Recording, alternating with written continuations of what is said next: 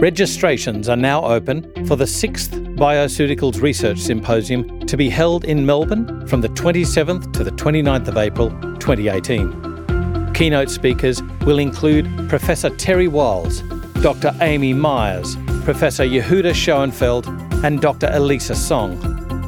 Book your ticket now by visiting bioceuticals.com.au and clicking on the Education tab.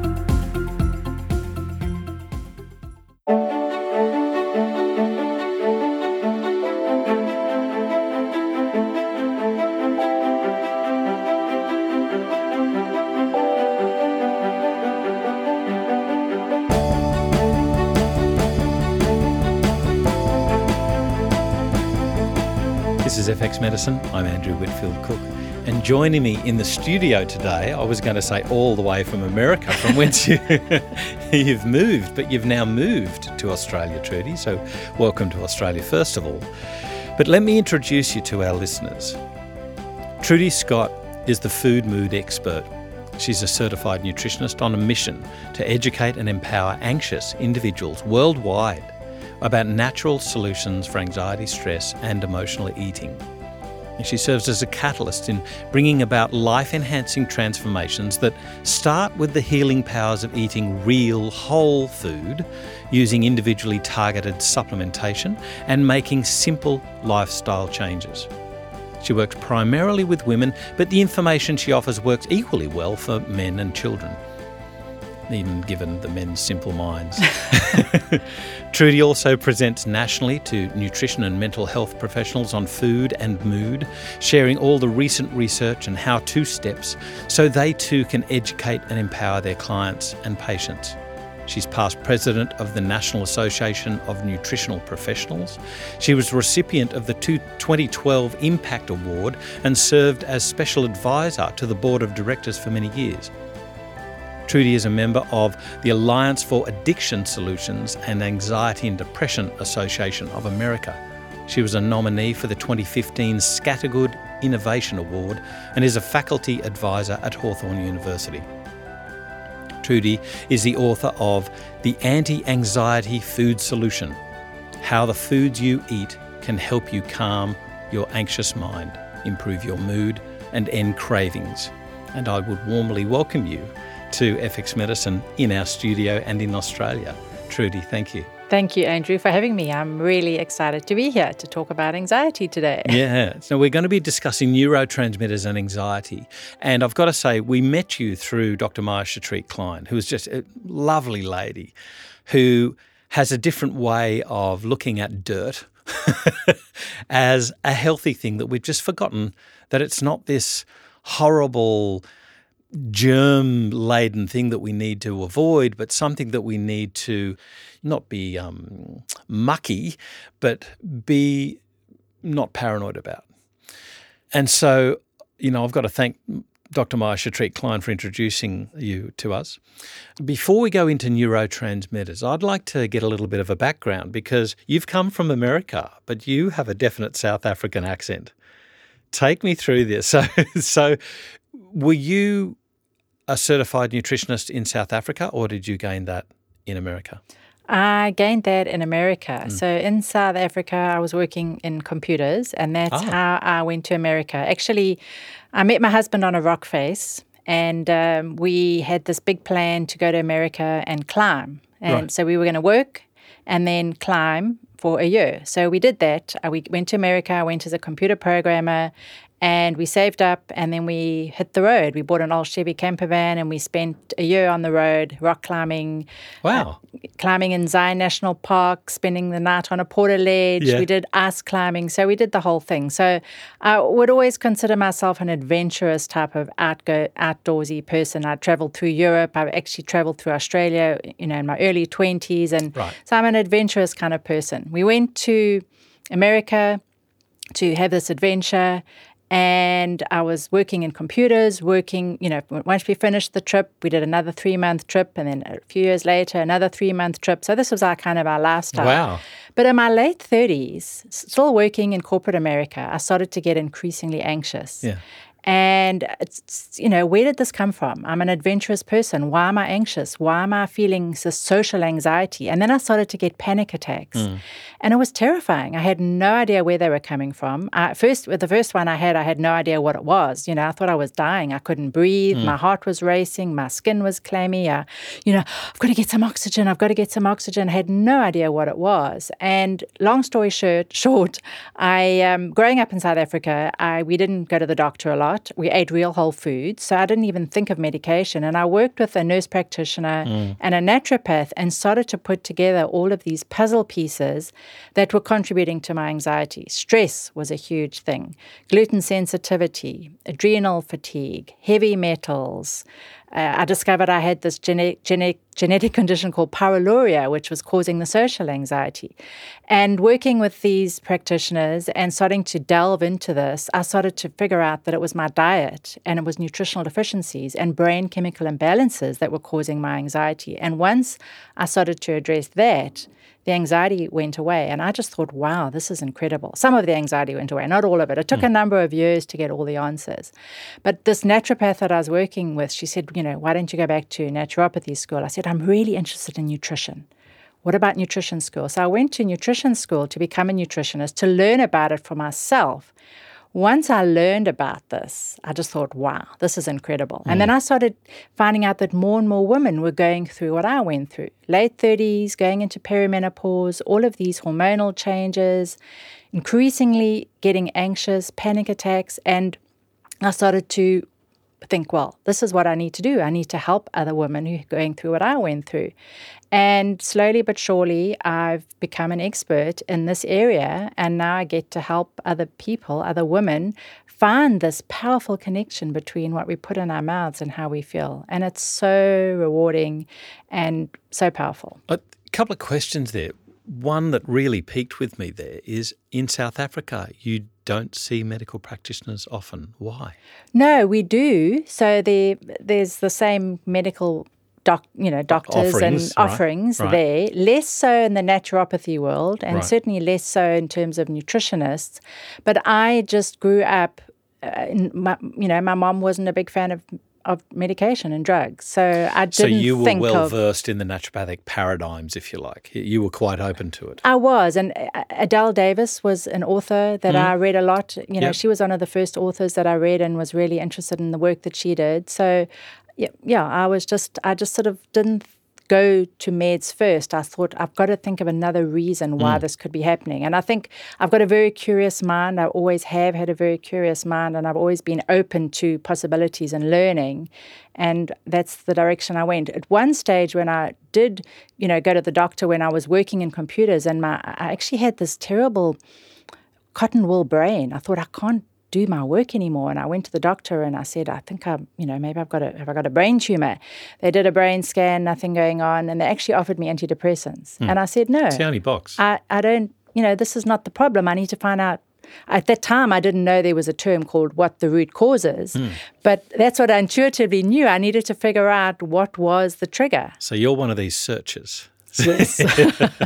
I think it's an interesting divide. Like I'm a turncoat. I used to hate, vitamins. I used to lambaste them. Oh, really? Oh, yeah, I was shocker.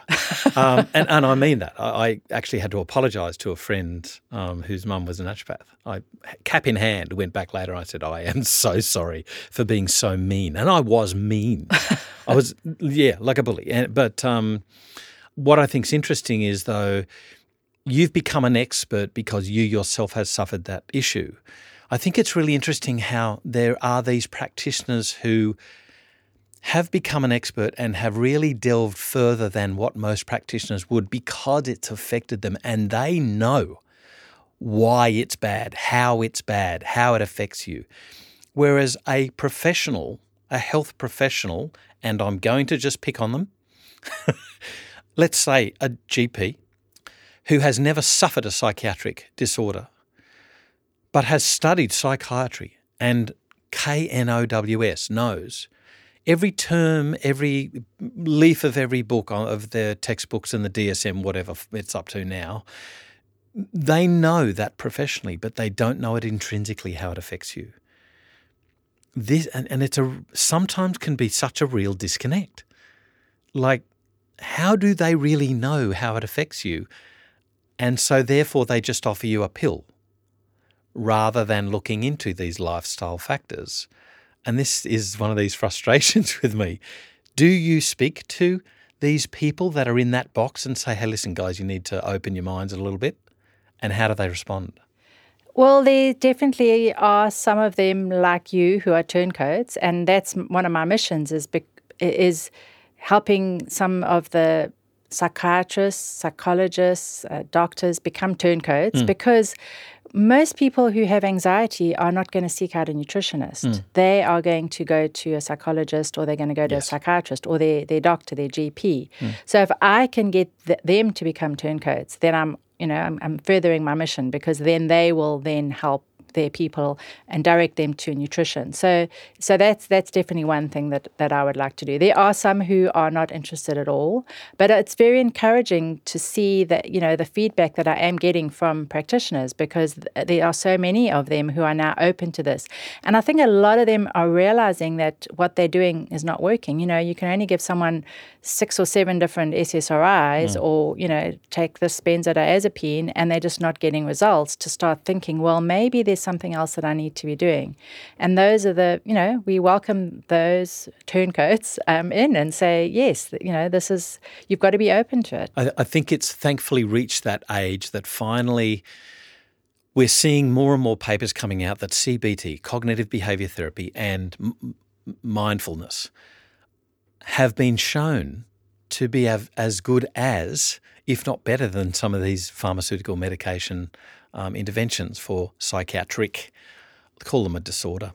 So finally we're sort of having to open up because people just aren't getting the results from the medicines. They've got a high rate of dropout because they don't like the side effects.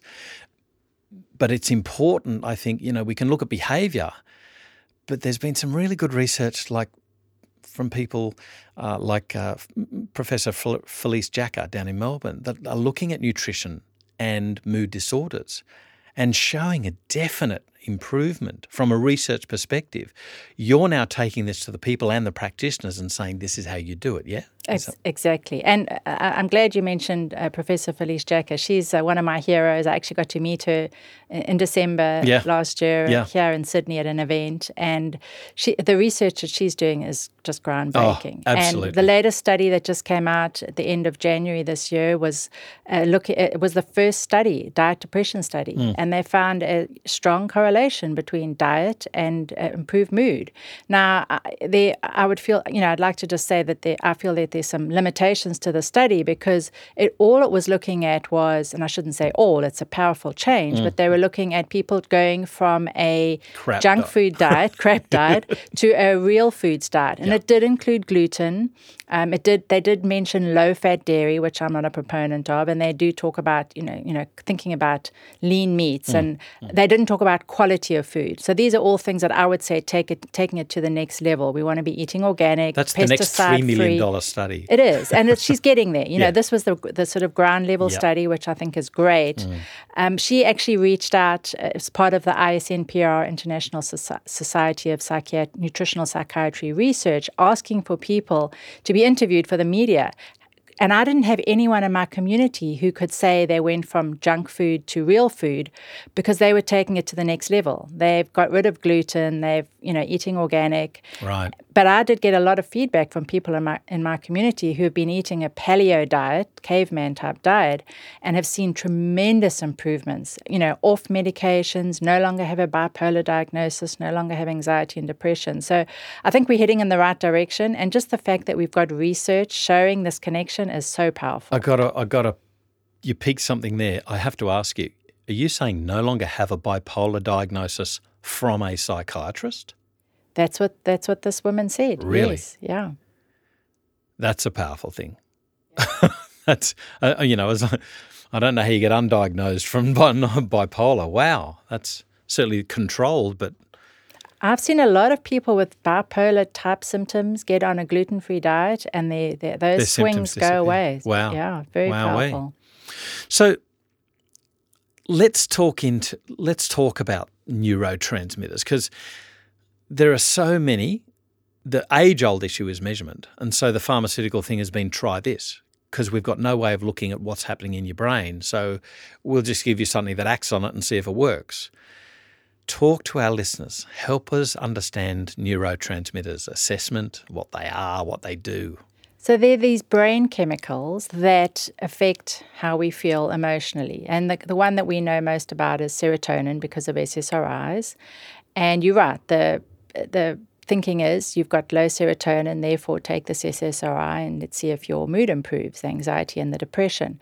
There are others that we can consider. GABA is another one, gamma-aminobutyric acid, which is one of the calming neurotransmitters. Serotonin is also actually calming. We know it more being beneficial for depression, but it's also helpful for calming. And with the low serotonin symptoms, we have the worry in the head, the ruminating thoughts, the reprocessing kind of anxiety. Whereas with low GABA anxiety, it's physical tension. We can feel it in our gut. We might feel this tension in our shoulders. So that's the difference between the low GABA versus the low serotonin type of anxiety. And there are targeted individual amino acids that can be used to raise these levels. And you asked about assessment. How do we determine if someone is low? The way that I have found to be the most effective is a questionnaire. Right. And then a trial. Yep. So do the questionnaire for low serotonin, and I'll go through some of those symptoms, and then do the question for low GABA, and then try one of these amino acids. And the dosing is very different depending on each person, but there is a guideline, a baseline that you would start with. So with low serotonin, you would fill in this questionnaire and rate your symptoms on a scale of 1 to 10. Do you have the worry? Do you have the ruminating thoughts? Do you second guess yourself? Do you have negative self-talk? Do you feel depressed? Do you have the winter blues? Do you have PMS? Do you suffer from insomnia? Do you have the afternoon and evening cravings? Do you have TMJ, rage issues, anger issues? So rate all your symptoms on a scale of 1 to 10. And then what you will do is say, okay, it looks like I've got a lot of low serotonin symptoms. Let's do a trial of one of the amino acids. Now, for low serotonin, we can use either tryptophan or we can use 5-HTP. I tend to go to tryptophan first. I have amazing results with tryptophan, but some people do better on 5-HTP. Yep. The concern with 5-HTP is there is one study that shows that it can raise cortisol levels. So if we know from a saliva test that someone has high cortisol, then we would definitely want to consider tryptophan first. So the starting dose for tryptophan is 500 milligrams twice a day, mid-afternoon and evening. And what I'll have a client do in the office, or if I'm working with them over the phone, is pick 2 or 3 of the symptoms from the questionnaire and say, we're going to do a trial right now and see how you respond. Because if you take these amino acids sublingually, you can get feedback within 5 minutes. You will start to notice something. Our problem in Australia is because of a manufacturing issue many decades ago now, 3 decades ago now, where they used a bacteria instead of a yeast. I think that was it. The bacteria caused a toxin, a toxic byproduct. It was not the tryptophan that caused the problem, but I think there was 3 deaths, and it was because of the toxin from the bacteria. However, tryptophan got banned, as is always the case, certainly in Australia.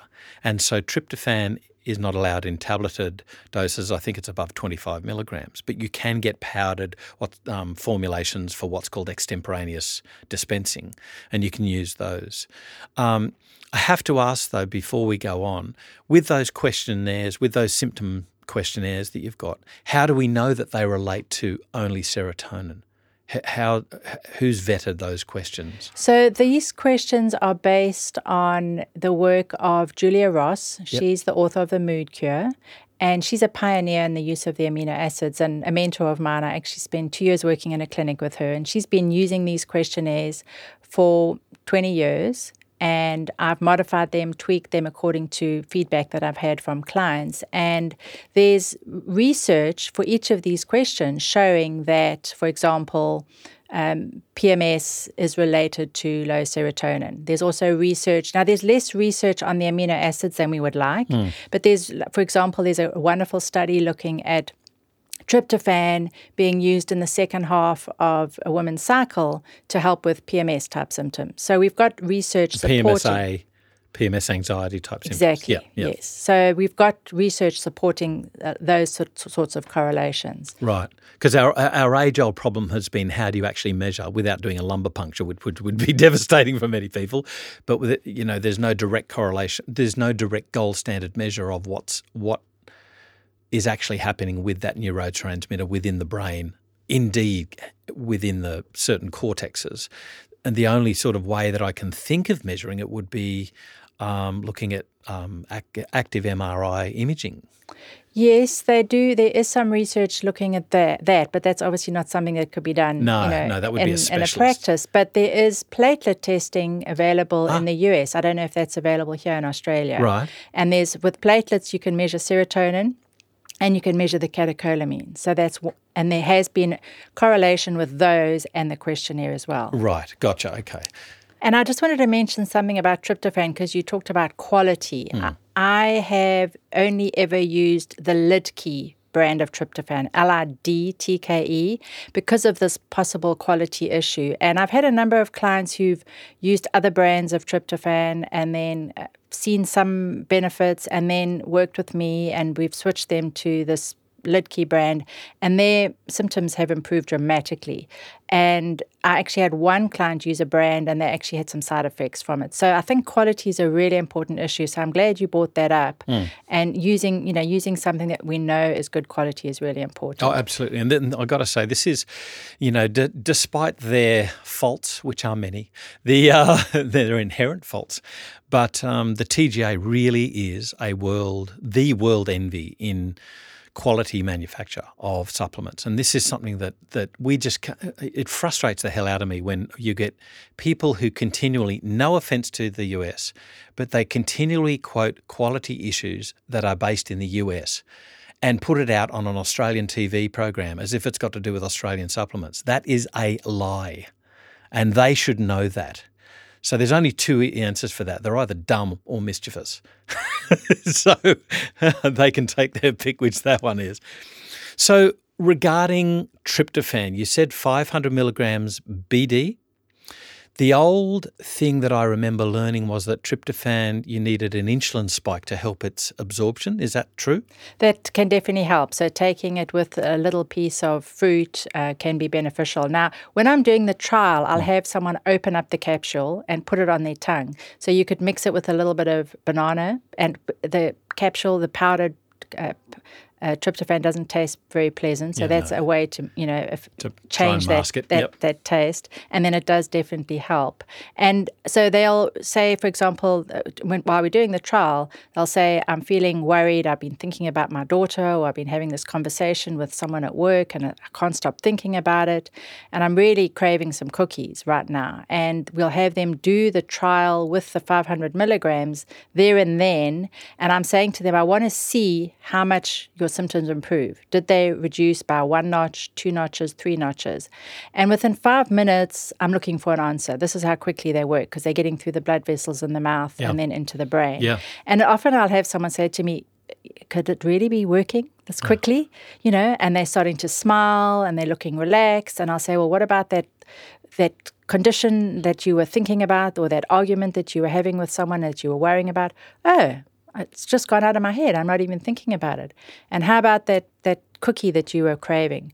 No, it's definitely, I'm not really thinking about it. So you'll get results that quickly, and that'll gauge how much someone might need to use. So over the course of the next week, then I'll have them do 500 milligrams twice a day if they saw quite a substantial improvement during the trial. If not, then I'll say you could try 2 in the afternoon and 2 in the evening. Now, there are some people who are called pixie dust people, and they are super sensitive, and 500 milligrams is way too much. And in that case, if they've indicated on the intake form that they are affected by medications or they've been very sensitive to supplements in the past, we'll just open up the capsule and I'll have them do a dab and just put that dab on their tongue, and that can be enough. So it is very individualized. Has anybody let's say Ben Lynch, Amy Yasko, has anybody been looking at this from a research perspective? Because that's a pharmacological response. That's a quick response.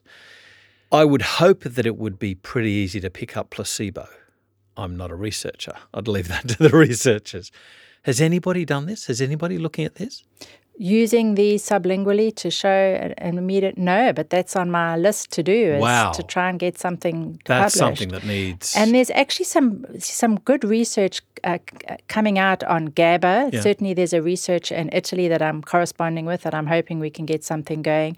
And then there's an addiction mood clinic in Canada that actually had a very interesting paper come out. I don't know if it's been published, but it was certainly presented at a conference. And this was looking at postpartum depression. Yeah. And they had them use tryptophan and tyrosine 5 days postpartum and saw a huge improvement right away. Whether or not that was done sublingually or not, I'm not sure. Gotcha. But there is definitely more interest in this area and new research coming out, which is exciting. Yeah, and I got to say, like I'm already jumping the gun because pyroluria is something that I feel very ignorant about, suspicious of a little bit. I think people are sort of saying everything's pyroluria where it's not, but I certainly think there's this real issue with certain population that they need help with. I think what happens, though, is we need people to be more expert in saying that's the pyroluria, not this massive envelope, but that subset. So it'd be interesting, I think, for people to read your book and to learn about how they can target that more specifically, that area of true need.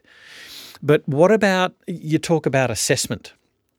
So questionnaires. In Australia, we have the functional pathology labs, and they look at metabolites of neurotransmitters in the urine, maybe possibly in the blood. Maybe that's some of the platelets that they're looking at. But what about the urine analysis? Do you find that correlative? There are some markers on organic acid testing Yeah. that can be used in conjunction with the questionnaires. There's also, I'm looking at things like low zinc levels because zinc is one of the cofactors to make the neurotransmitters. Iron is a cofactor. So looking at those nutrient levels together with something like vitamin B6, Yeah. which is one of the things that we look at certainly with pyroluria, which is a very common issue that I see with a large majority of my clients. It's interesting that you say so many people are lumping everything into that bucket, but it is something that I see very common.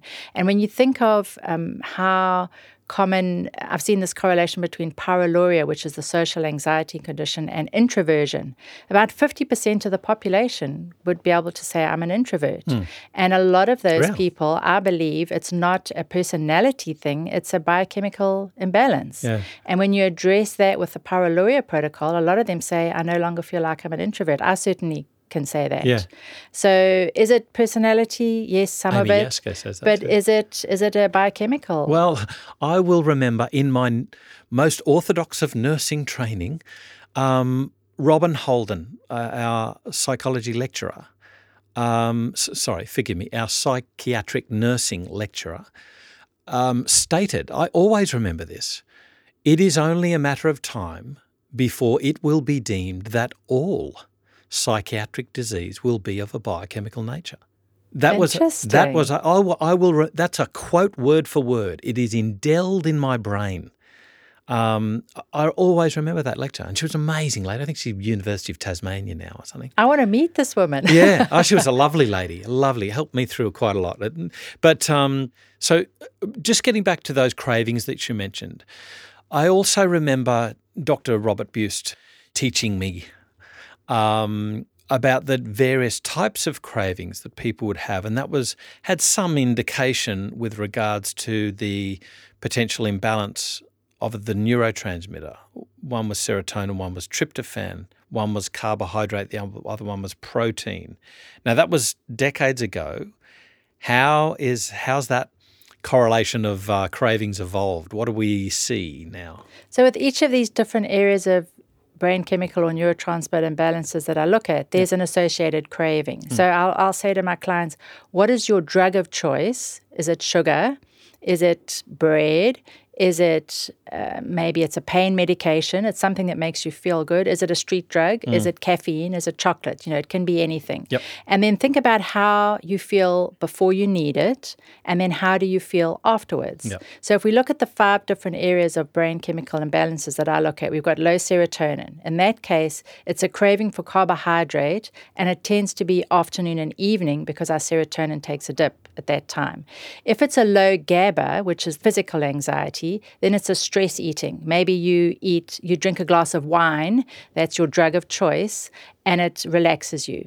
Then there's also the low catecholamines, and in this case, it's often coffee. You're craving something to give you stimulation. You're craving something for focus and for energy. Some people may go for candy to give them that sugar. Right. Then we've got the low endorphins cravings, and with that, it's the craving for comfort, reward, treat. Yeah. I deserve it. I love chocolate chip cookies. I love a bowl of ice cream. That's low endorphins. And for each of these, there's an associated amino acid that raises the brain chemical, gets rid of the mood problems, and then gets rid of the craving as well. And then the 5th area is low blood sugar. And this is obviously adding in protein at breakfast is going to help, but then using the amino acid glutamine can completely stop those cravings in their tracks if it's low blood sugar. And opening up a glutamine capsule or using glutamine on the tongue will completely remove those sugar cravings. And glutamine versus glutamic acid? Glutamine, yes. And that's because of the size of the molecule. So glutamine changes to glutamic acid outside of the body, but you need, I better get this right, you need glutamine to cross the blood-brain barrier. Yes. And some of that glutamine also converts to GABA, so it can be calming as well. Right. Now, I have a question about GABA, and that is that the small amount of research that I've read on GABA was that, particularly to do with oral administration of GABA, was that it really didn't have an effect on brain GABA, that it worked via a gut-type mechanism for stress. And that's where my placement is. Help me with this. Does it get absorbed? Does it work on the gut-brain axis? How is it working, if at all? It's such a great question, and it's something that it's probably the question that I feel the most on Facebook or on my blog or via interviews, because so many people. It's not just me. Good. No, so many people will say it definitely doesn't work. Firstly, that's one of at least you saying it works in a different mechanism, through the gut-brain axis. But a lot of people will say don't even bother using it. It's not going to have an impact. Yeah. And it was a lifesaver for me personally, so I found the effects. You'll often hear people say it only works and will only get through the brain if you've got a leaky blood-brain barrier. Oh, right. So we don't have enough research to confirm that. How do you assess it? Yeah. So we just, looking at old research. So as soon as I get asked questions, I start digging because I've got this curious mind. So I've been looking at a lot of the research, and there's a lot showing that we've got these GABA receptors in different parts of the body. We've got them in the endocrine system. We've got them in the pancreas. We've got them in our muscles. So is it, having an effect at a peripheral level rather than getting into the brain? There's also this Italian researcher that I mentioned, and I can't think what her name is offhand, but she's got some papers talking about the possibility that it is actually getting through the blood-brain barrier, and she doesn't mention the fact that the blood-brain barrier may be compromised. And then she also talks about the vagus nerve and the gut-brain connection. So we just don't know enough yet, but you just got to talk to people who've tried GABA and seen the effect. Yeah. Now, we'll say that it seems to be most effective taken sublingually. Now, I'm going to answer that one. I'm going to have a stab at this because we think, anatomy is anatomy, and we know we know that we have 2 elbows, and we've always known that we have 2 elbows because we have 2 elbows. Well, guess what? They've only just found a sort of accessory, perhaps a pathway or an entry pathway through the blood-brain barrier via the lymph. And how do we take these sublingual medications? Where do they get absorbed? Into the blood and into the lymph. They bypass the portal system. So perhaps the problem has been why GABA has not been using is because we've been doing oral dosing. So I've got to ask you, did you do oral dosing of GABA or sublingual dosing? Personally, myself? Yeah. So my top nutrient that I use for GABA is an over-the-counter product can I mention the name? Source Naturals, called GABA Calm. And it's the reason I use it is Julia Ross taught me that, we used it in her clinic.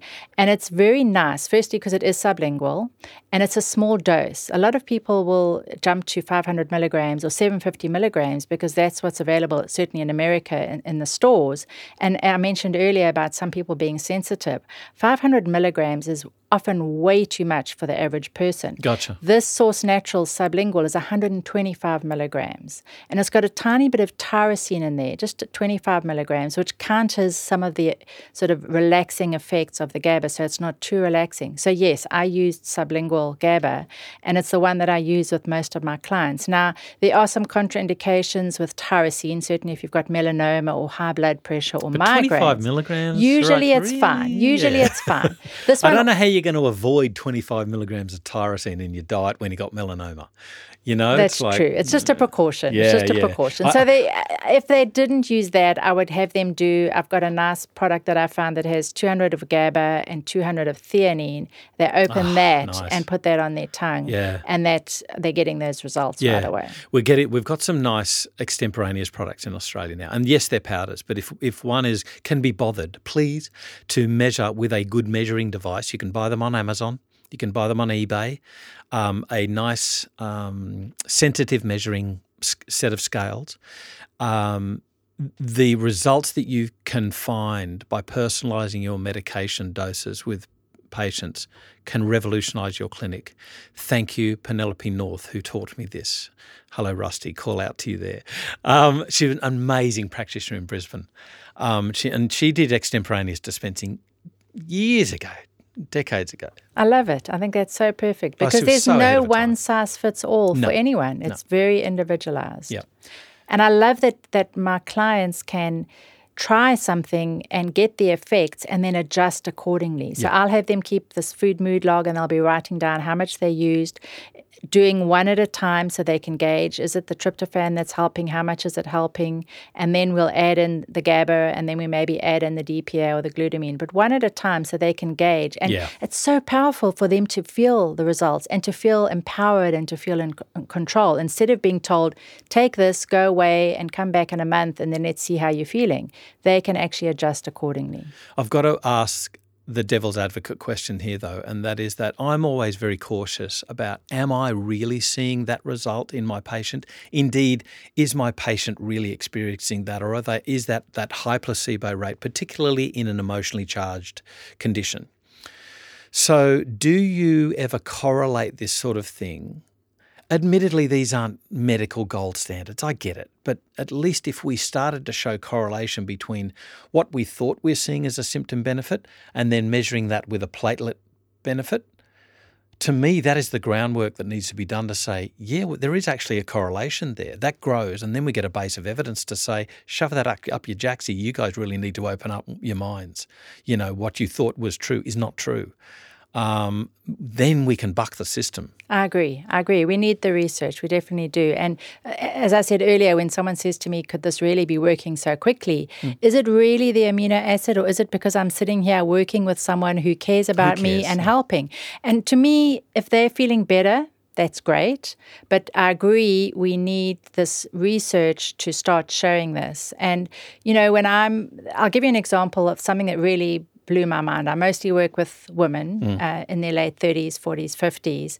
And so they can, articulate, maybe it's because you're trying to help me. But I worked with the child of a mom that I was working with, and she was a 10-year-old kid who had no idea what we were doing. And I was talking to the mom, and she had this terrible, terrible rage issue. She was actually diagnosed with reactive attachment disorder. Such bad rage issues, anger issues, explosive, so bad that, her mom had to physically almost sit on her to hold her down when she was having one of these rage issues. And turned out she was anemic, she had gluten issues, and we've discovered she needed some serotonin support. But the way I figured this out is, as I normally do, I wanted to do a trial. She loved candies, and I'm talking to her, and we're trying to figure out where she was on the scale of loving candies, and turned out pretty high, didn't want to talk to me, sitting in the office on a swivel chair, and I said, how would you feel about giving up candies? didn't want to know about it, turned her back on me, didn't want to hear about it. So I continued to talk to the mom, get more information, and I took out 100 milligram of a chewable tryptophan, and I said to this little girl, would you, be willing to try this? And then we'll talk a little bit more about everything else later. So I gave her this chewable 100 milligram tryptophan. She was sitting on her own. Within 5 minutes, she turned her swivel chair back to me, smiling, and she said, I think I could give up the candies. In 5 minutes. Now, here was a little kid who didn't know what we were doing. Yeah. There was no placebo effect.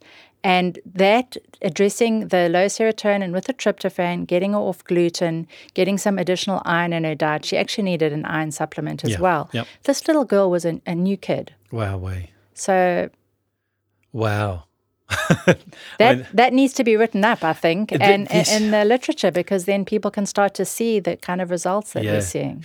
You and I are definitely going to be podcasting again, Trudy. Now that you've moved to Australia, you won't be able to let go. Good. You won't. I'll stalk you.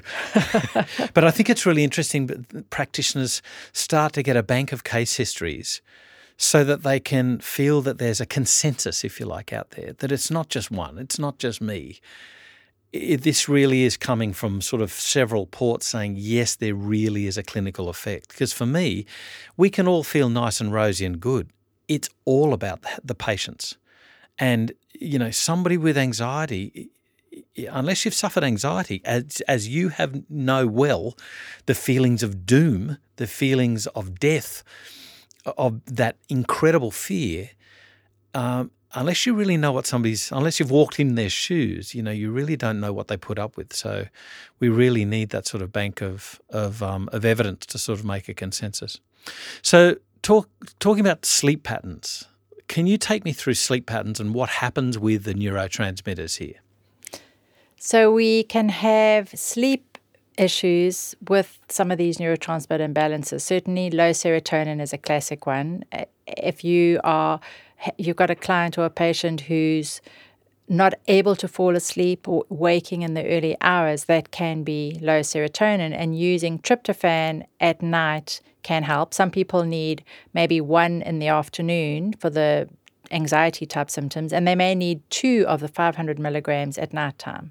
Then we could have low GABA. If they're lying awake in bed tense, that could be a need for GABA, and using some GABA and a higher dose at nighttime. You may be able to get away with 500 milligrams at night. Low blood sugar also needs to be considered. If someone hasn't had a good breakfast with protein and they've had these blood sugar swings throughout the day, that can actually affect their blood sugar levels and wake them at night. And then the other area that I always look at with sleep is high cortisol, because you can have the shift in the circadian rhythm where your cortisol goes high at night, and no amount of GABA or tryptophan is going to help it if you've got high cortisol. So you need to address that. And I like a product, it's not phosphatidylserine, it's a phosphorylated serine, which helps to lower that high cortisol. There's also a really nice Lactium product, which is a hydrolyzed casein, which helps to lower that high cortisol, and that can help people sleep. Yeah, but there's this real ignorance between what is dairy, what is milk, and and they're like, for instance, whey has different actions from milk. Somebody can be sensitive to both, but just because somebody can't handle milk or doesn't want to eat milk doesn't necessarily that you need to avoid all milk-based products like this alpha-casein. Absolutely. Have I got that right? Hydrolyzed casein. Hydrolyzed casein. Forgive me. I've gone alpha casein as a A2 milk. Forgive me. Beta casein. So it's got great attributes. It's really wonderful. What about things like minerals, though, and indeed herbs, beautiful herbs? You asked about minerals. Yes, about minerals. Now, the classic flagship to help you relax at night has been magnesium. I've always tried to tie that in with the nocturnal leg cramps and indeed the ocularis muscle flickers. Not always evident. Seems to work. What do you use? How high do you go? So I think magnesium is such a common deficiency and most people can benefit from it. The other thing is it does help relax people. And then we've got, it can help with bowel issues as well. So, and that's a common issue with a lot of people. I like a chelated magnesium, like a magnesium glycinate. For calming effects, magnesium threonate seems to be pretty good. Can't wait till this is available in Australia. Yeah. And then, I mentioned earlier some of the cofactors like vitamin B6. And if you're doing higher doses of vitamin B6, which I find a lot of my clients do well with, you need to make sure that you've got enough magnesium on board. And then the other mineral that I really like is zinc, and that is such a common deficiency, depleted by stress and depleted by sugar, depleted by exercise. And depleted by flour because they mill it and they lose the zinc and give you cadmium instead. Thank you very much. White flour. So getting good levels of zinc is, important to address as well. And we've got this zinc-copper imbalance.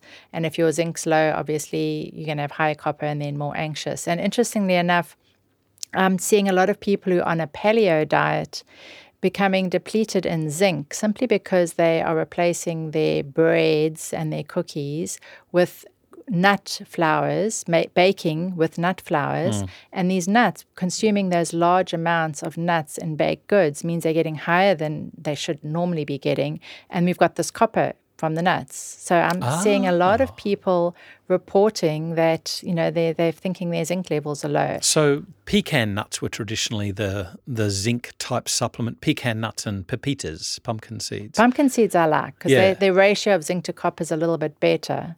Or get them on oysters. Yes, definitely. As long as they like oysters. Or eat grass-fed red meat, that's a wonderful source of zinc. Yes, and that's a real, actually salient point. It must be grass-fed. Absolutely. Otherwise, there is no point. Exactly. Yeah. So I want to talk about different forms and different ligands of minerals because, there's been this move away from the old forms of vitamins into the new, the active forms. And we've seen this in the folate metabolism, certainly. The first one off the rank was actually B6 in Australia. So it was pyridoxal 5-phosphate. And I remember this, to me it was a wishy-washy term. They said, it's 10 times as good. Show me that evidence. There's no evidence on that. What I think's interesting, though, is that pyridoxine or pyridoxamine has to be phosphorylated by the liver. So the issue with giving perhaps, the old form of pyridoxine hydrochloride to somebody that has a compromised liver function, they are the ones that might not be able to do it. I've certainly seemed to have seen issues with hepatitis, chronic fatigue, lots of drugs, that sort of thing. But do you tend to use pyridoxal 5-phosphate and just not even use pyridoxine hydrochloride? So I use both. The other questionnaire that I use is the Pyroluria questionnaire, and we talked a little bit about that. So everyone will do that, and most of my clients seem to have a need for vitamin B6. And the classic clue that it might be low B6 is the poor dream recall. So they're not remembering their dreams. And there's only one study on that one, and it's a little bit of an iffy study. So we definitely need some more research in that area. But a lot of people do well with just regular pyridoxine, and starting at 100 milligrams, going up to 500 milligrams. If we're not getting results there, and that would be the dream recall should be coming back. It's helping to make GABA, it's helping to make serotonin, so they should start to feel some of that calming effects, and it helps with the social anxiety big time together with the zinc. Then I'll switch them over to the P5P. If they've used B6 in the past, the regular pyridoxine, then we'll just go straight to the P5P. Gotcha. So some people do well with a combination, a little bit of each. So I think it is very individualized. And, cost is a factor. The P5P is more expensive than the B6. It's the new kid on the block. So if someone can get the same benefits with a more affordable product and then use that money somewhere else, that's what I'm also thinking about as well. Perhaps for good fresh food. Exactly. I did want to raise a red flag, and only basically to destroy a myth. I see a lot of practitioners being extremely paranoid about high doses of B6 because of an extremely rare, and I mean extremely rare, problem with it, and that's the peripheral neuropathy. I then have to think about interactions, but it seems to occur extremely rarely. I haven't done that search on the DAEN. I think I will. But I've only noted it like once or twice in research papers. Do you ever see it? I have not seen it. I've had a few clients who've said they've got an inkling of it, and then we've just cut back and it's completely gone away. So I am cautioning them about that. And do you ever think, sorry to interrupt, but do you ever maybe augment with B12, which can actually help in paresthesias? Yes. Yeah, definitely. So that would be something else that we're looking at is low B12, and a lot of people, we'll do blood work. In that case, I look at B12, methylmalonic acid, and homocysteine in conjunction with symptoms on a questionnaire, and then also some of the genetic markers as well. Yeah. But yes, so that would definitely be something that you want to do. And I'm glad you brought it up because a lot of practitioners are very cautious about higher doses of vitamin B6. I've never seen an issue. But I must admit there are some people there's a group, Facebook group for people with Ehlers-Danlos syndrome. And there have been some questions about a few people having some effects from high levels of vitamin B6, and it may be just this subset of people. And I actually did a blog post on showing this connection between pyroluria and Ehlers-Danlos syndrome, and a lot of people who get on the pyroluria protocol have noticed that their symptoms improve when they're on the pyroluria protocol. So it's pretty interesting, the connections that we're seeing with pyroluria and some of these other conditions, like Ehlers-Danlos, like dystonia. There's a condition called Alice in Wonderland syndrome, where people see everyone around them as tiny little Alice in Wonderland creatures. And How the cool. Pyroluria protocol has helped. I don't mean to trivialize that. So it's very interesting that there's these correlations with some of these other conditions. A little bit of a tangent there, but I thought it was quite fun. Well, it's actually important to know about these very rare things and to know that they're rare. Like, for instance, who would think of worrying about vitamin C just because somebody had a G6PD deficiency? High doses of vitamin C can actually send them into a cascade. So who would worry about that? These people have normally found out through some other avenue. I think, though, it's worthwhile, due to your expertise, to note these so that people can go, red flag, I remember that, so that they can make appropriate adjustments to their therapy. So it's actually great to know. Trudy, I thought this was going to be a rather simple podcast, and speaking to you and knowing about now some of your expertise, to the point where you look at even ligands and how much and dosages and not just dosing frequency, but dosing timing. There's so much more to cover. There is so much more to cover. Would you be amenable to join us back on FX Medicine at another time, and we can look at some other areas? I would love that. Because we've covered off on serotonin, we've covered off on GABA. I think there's some more to cover off with GABA. I want to also get into things like histamine. I also want to get into things like what happens with other mood disorders, not just anxiety. So would you be amenable to join us on a second podcast to cover off these subjects and more? I would love it. I've thoroughly enjoyed today, and I would love to continue. Absolutely true. I've got to say, it's like, seriously, I could make this into an hour and 3-hour podcast, but I don't think our listeners have that much time. So we will invite you back, and we will continue with part 2 on a second occasion. So thank you, Trudy Scott, for joining us in the studio today on FX Medicine. Thanks, Andrew, for having me. This is FX Medicine, and I'm Andrew Whitfield Cook. Hi, I'm Andrew Whitfield Cook. At FX Medicine, we strive to be clinically relevant for you. So please get in touch with us if there's a topic you'd like us to explore or a specific expert you'd like us to interview. You can email info@fxmedicine.com.au or contact us via Facebook, Twitter and Instagram.